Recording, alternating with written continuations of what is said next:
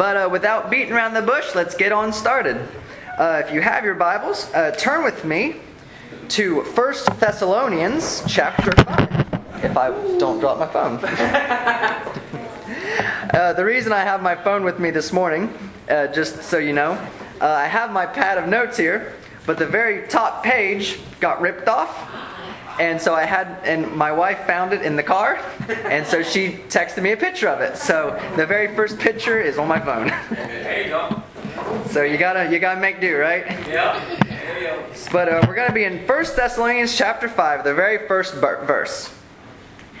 But of the times and the seasons, brethren, you have no need that I write unto you, for yourselves know perfectly that the day of the Lord so comes as a thief in the night.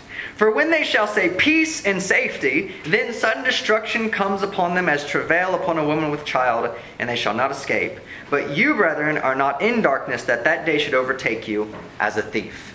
Let us pray. Father, I thank you for your word. I thank you for your goodness and your mercy. And Lord, I just thank you for this church. This is so wonderful. We were both very much looking forward to being here this morning. And I just ask that you would, Holy Spirit, sit with us, talk with us, that we can learn something this morning, that we leave here changed, not just walk out the doors and say, wow, that was fun. They seem a little nutty, but that was a good time. But let us grow closer to you. And we just thank you and we praise you. And it's in Jesus' name. Amen. So before we get a little started in here, we got to have a little bit of a background. So a few years back, Lifeway Research did a survey asking Christians the question, when do you think the rapture will take place? In other words, when do you think the Lord will come and get his church? When do you think this will happen? Of the people surveyed, 36% believed in a pre-tribulation rapture, or catching away. They think it's going to happen before the tribulation that we kind of read about in Revelation. 4% believed in a mid-trib. They think it's going to happen in the middle. 18% believed in a post-tribulation. They think it's going to happen after the fact. 13% had other views of when that did not match up with the main three. 4% just plain weren't sure. And a whopping 25%, 1 in 4 people, did not believe in a literal rapture. They did not believe in a literal catching away of the church where Jesus comes and takes his church away. And don't worry, we're not going to be talking about that this morning.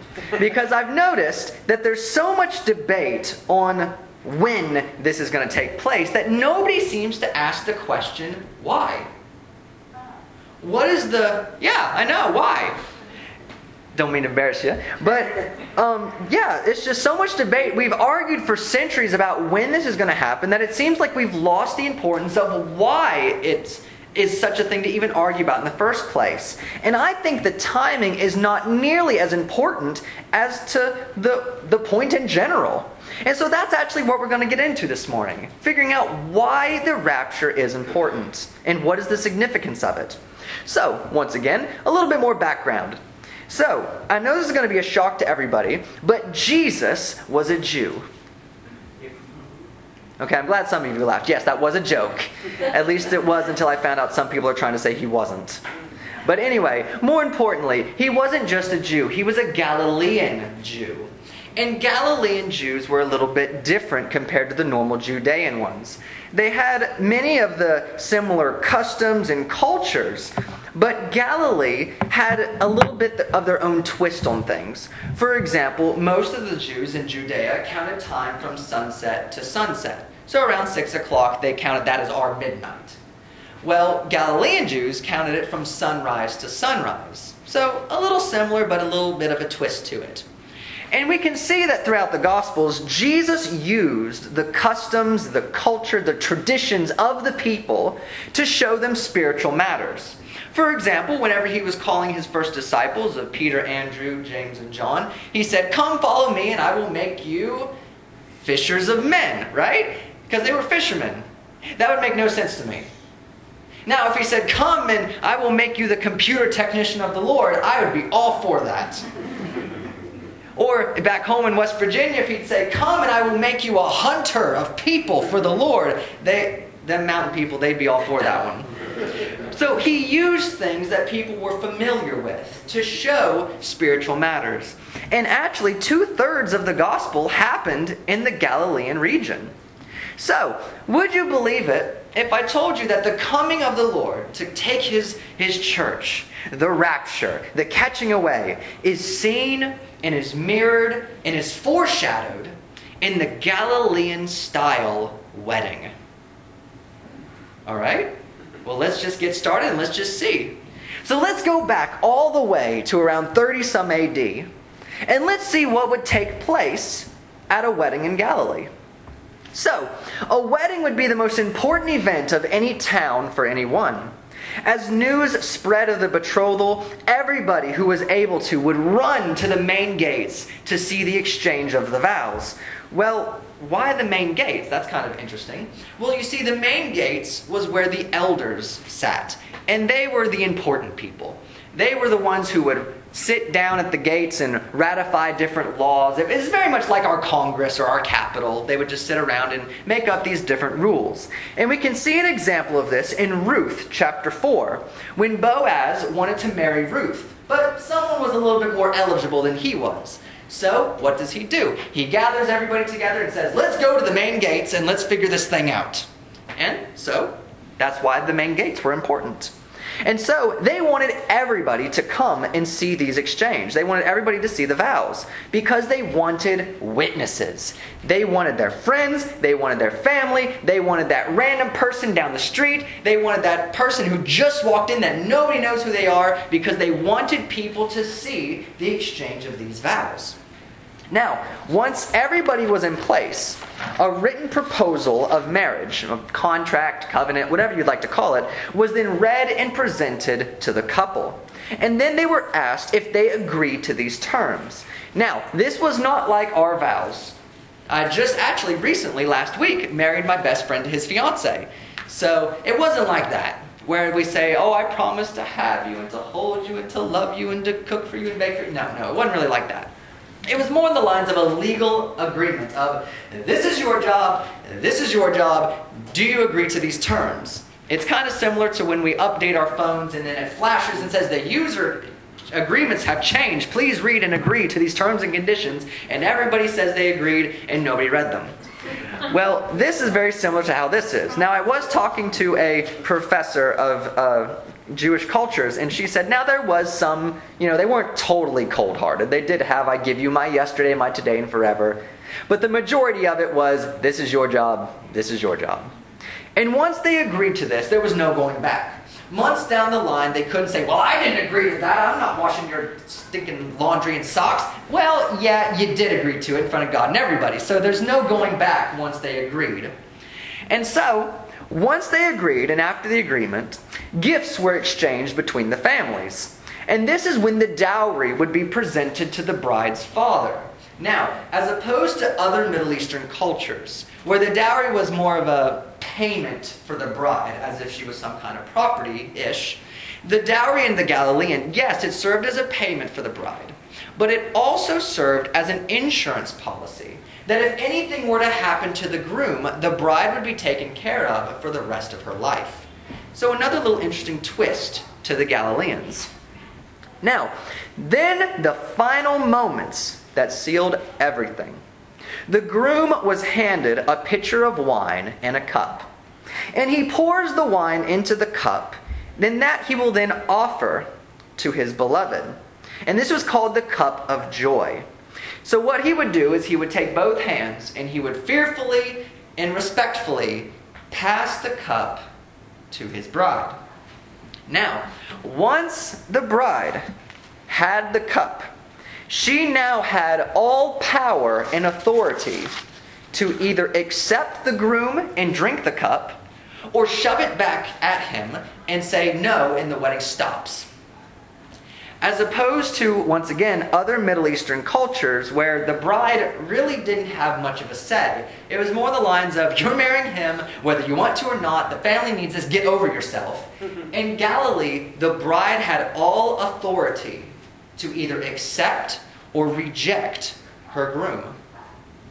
The wedding could not be completed without her willingness to drink of the cup and accept her groom. Now, once she drinks, She will then hand the cup back to the groom, and then he will drink from the cup, and it would solidify their new covenant together. Then he would say something really interesting. He would say, "You are now consecrated to me by the laws of Moses, and I will not drink of this cup again until I drink it new with you in my Father's house." Sound familiar? In Matthew chapter 26, when Jesus was presenting the bread and the wine at the Last Supper, he said these very same words, saying, "I will not drink of this cup until I drink it new with you in my Father's house." And so, his disciples would have heard one thing: wedding. Peter, who we know was married, would have heard the very same words that he would have said to his bride on his wedding day. But more on this later. Now the betrothal ceremony is finished, and everybody's happy and excited and celebrating, but this is only the beginning. Now they will have to go their separate ways and live apart from each other until the wedding feast. You see, technically, they're married, but it's not like our full-blown marriages. It's a little bit more than our engagements, but a little bit less than "I now pronounce you man and wife" that we do today. Fun little fact, this was actually the stage that Mary and Joseph were in when Mary was to be found with Jesus. So fun little fact there. So they will have to live apart and take their separate ways. They will not have any communication or contact with each other for over about a year. Not so much as seeing each other, talking to each other, hugging each other, sending letters. Not so much, "Is that her over there?" No, nothing. And they will have to make preparations for the full-blown wedding feast. The groom will be responsible for all the preparations that are to take place when he is to be reunited with his bride. Over the months, he will require new materials and furniture and everything he would need to build onto his father's house. And he would get the furnitures, the tables, the stools, the wallpapers, the carpets. We can modernize it, it's okay. And he would all do this and make a place for his bride. Sound familiar? This kind of parallels what Jesus said in John 14 when he says, "You believe in God, you believe also in me. In my Father's house are many mansions. If it were not so, I would have told you. I go to prepare a place for you, so that where I am, you may be also." A Galilean would have noticed and seen that this was a bridegroom talking to his bride. We're going to pick on Peter again. He would have heard the very same words that he would have said to his bride. "Honey, I'm leaving, but I'm going to make a place for you so that we can be together again." And we can actually see that Jesus here is the one who introduces the idea of a rapture. It wasn't Paul in 1 Thessalonians that brought this into it. It was Jesus. Paul just explained it more. But Jesus was the one who introduced the idea of saying, "I'm leaving, but I'm coming back to get you." So kind of interesting there. So, until the bride and the groom can be together again, there are a lot of preparations that needs to take place. And the bride has her job to do as well. She must prepare for the hour that her groom is to come and get her. She will spend the next year preparing. She'll go out and find merchants. She'll wait for merchants. She'll buy linens, silks, fabrics, and all other kinds of odds and ends. And she will make her wedding dress, as well as help her bridesmaids make their dresses as well. And once she makes her wedding dress, she will have to stay vigilant and pure while she waited for her groom to come and get her, no matter how long it took. In fact, she was to always be ready for when her groom was to come and get her. So she would wear her wedding dress after she made it, every day. Because here's the kicker. She had no idea when her groom was going to come and get her. It was to be the biggest surprise of her life. And so therefore, she wore her dress every day. Let me ask you something. What happens when you wear something every day? It gets nasty, doesn't it? Yeah, it gets real nasty. She would be in a constant state of washing, mending, tailoring her dress to make sure she stayed as radiant, as pure, as beautiful as possible for the day when her groom would come and get her. All the while, The groom is making preparations at the Father's house. Now, in Galilee, typically around a year would pass while the preparations were being made for the wedding feast. And we talked about how the bride had no idea when the groom would come and get her. But here's the real kicker. The groom didn't even know when he was going to go get his bride. In fact, no one in the entire town knew when these two would be together again, except for one person. The groom's father. The one who read the contract at the gates. The one who paid the dowry price. He was the only one who knew when the groom and the bride would be together again. Interesting how when the disciples asked Jesus, when are you coming? This is the Stephen translation, so excuse me. But when are you coming? What's it going to be like? He says, guys, you don't get it. Nobody knows. Not the angels in heaven, not the Son, but only the Father knows when I'm coming back. Kind of interesting. You see, all other areas in the Middle East usually had a designated day.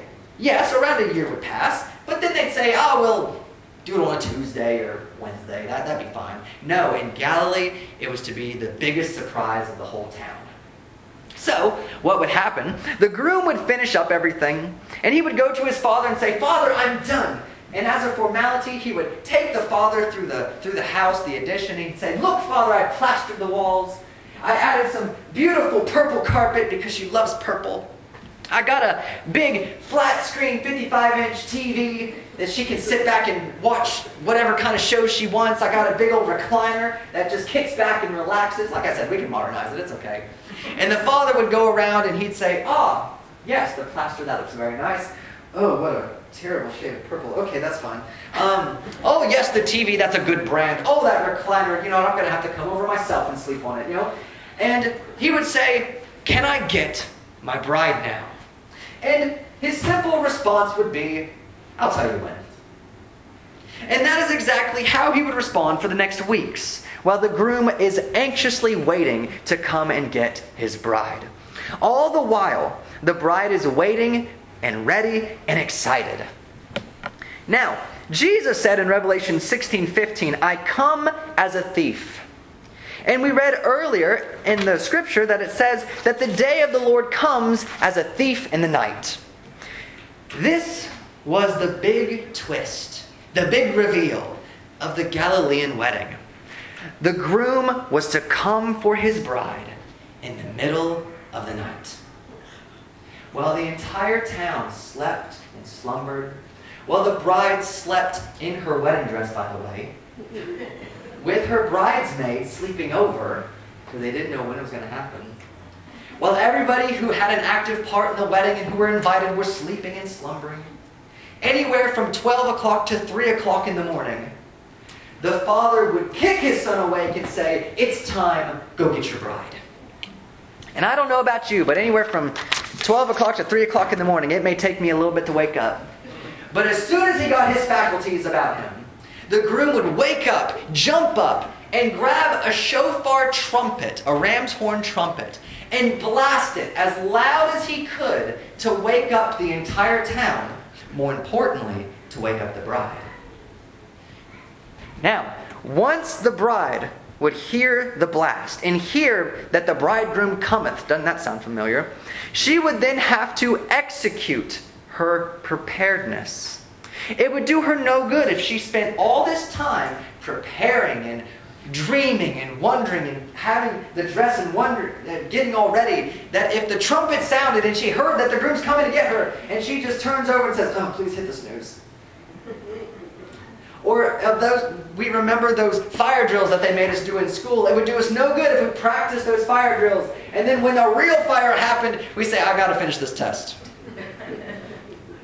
So, she would jump up. She would dust herself off. She would get her bridesmaids ready. All the while, the groom is making his way to the bride, parading down the streets, blasting the trumpet, waking up God and everybody. And everybody who had an active part in the wedding would join in the parade to the bride's house. And then, once they finally got there, the bride and her bridesmaids would be standing there ready and waiting. Remember, they had no contact for over a year, not so much as a how do you do. And now they will finally be together again, never to be separated again. Now, interestingly, the bride won't walk with the groom back to the father's house. In fact, the groomsmen had a special seat that they would present to the bride, and she would sit on it, and they would lift her up and carry her on their shoulders back to the father's house. This was referred to as flying the bride back to the father's house. And she is taken of no effort on her own. Interesting how this kind of parallels a few verses up above what we read this morning, where it says in verse 16 of chapter 4, "For the Lord himself shall descend from heaven with a shout, and with the voice of the archangel and the trumpet of God. And the dead in Christ shall rise first, and we, which are alive and remain, shall be caught up together with them in the clouds to meet the Lord in the air, and so shall we ever be with the Lord." Interesting how there's shouting. I'm sure there was a lot of shouting going on. There's a trumpet. And the church is caught up, is lifted up to meet the Lord and flown back to the Father's house. I don't know about you, but that's a little too on the nose for me. That's a little too much for just be a coincidence. And so after the bride is flown to the Father's house, the conclusion begins and the wedding feast starts. Joined by all the ones who are called and ready in the middle of the night. Revelation 19:9 says, "Blessed are the ones who are invited to the marriage supper of the Lamb." And the feast lasted for 7 days. They knew how to party back then. And once the feast starts and the doors to the Father's house were shut, ain't no one getting in and ain't no one getting out until after the feast is concluded. So, I can just hear when the disciples were talking to Jesus, saying, "Hey, what's it going to be like when you come and get us? What is it going to be like when you come and you're coming?" And I can just hear Jesus say, "Guys, you don't get it. You have been a part of it your whole lives. You have done the dress rehearsals your whole lives. We know that Jesus was accustomed to weddings. His first miracle was at a wedding in Canaan, where he turned the water into wine. He was a part of the ones who were called in the middle of the night and joined the procession." So I can hear Jesus saying that you have been a part of the dress rehearsal, the practice run all your lives. And, something interesting, I was thinking about this a while back. It's, where did we get this idea that the church was the bride of Christ? Because I kind of looked into it, and Jesus never directly calls the church his bride. I mean, yes, he says a few parables that include weddings, but he never directly calls the church his bride. He says, "My church, my church, my church." But then we get into the apostles and the epistles, the writings of the apostles, and then they start saying things like, "Make sure your wedding garments are spotless, without wrinkle. We need to be a bride prepared for her groom." And then Revelation says, "Blessed are the ones who are invited to the marriage supper of the Lamb," being Christ. And I thought, where in the world did they get this idea from? And then it kind of hit me. I think they got it. When Jesus starts making these subtle hints of, "I go to prepare a place for you, and I'm going to come back and get you," or "I'm not going to drink this fruit of the vine until I drink it new with you in my Father's house," I think that clicked with them, and they realized this is a groom talking to his bride. So that is the importance of the rapture. It's not about, as some people say, some kind of escapism. It's not about, "Oh, we're getting out of here because it's getting to heck in a handbasket out there." No, it's about the bride and the groom being reunited again. Where Jesus said, "I'm going away, but I'm coming back to get you." The rapture, the whole point of the rapture is Jesus being reunited with us, his bride. Going back to the way it was supposed to be in Adam and Eve in Eden that got messed up and screwed up to where we were no longer unified with God. That is the point of the rapture, for the church to come back together with God, with Christ. And so now, the question is this morning, are we ready? The bride had to be in a constant state of readiness because she had no idea when her groom was coming to get her. And we are the bride of Christ. We need to be in a constant state of ready for when Jesus comes to get us. You know, something interesting. Everybody in that whole town knew that she was a bride. I mean, it's kind of hard to miss when someone's walking around in a wedding dress. And so the question now, do people see us and see that we're married to Jesus? I've always said the worst insult that a Christian could ever receive is, "Oh, you're a Christian? I had no idea." We need to make sure that we're living in such a way that when Jesus comes back, as the Bible says, that we will not be ashamed at his coming. And so this morning I want to challenge you to examine ourselves, myself included. Are we ready for Jesus to come?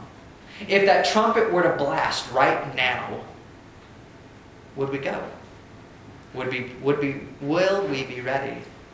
I heard a preacher say one time a statistic. He said he believed that when the trumpet sounded, 85% of the church would still be here.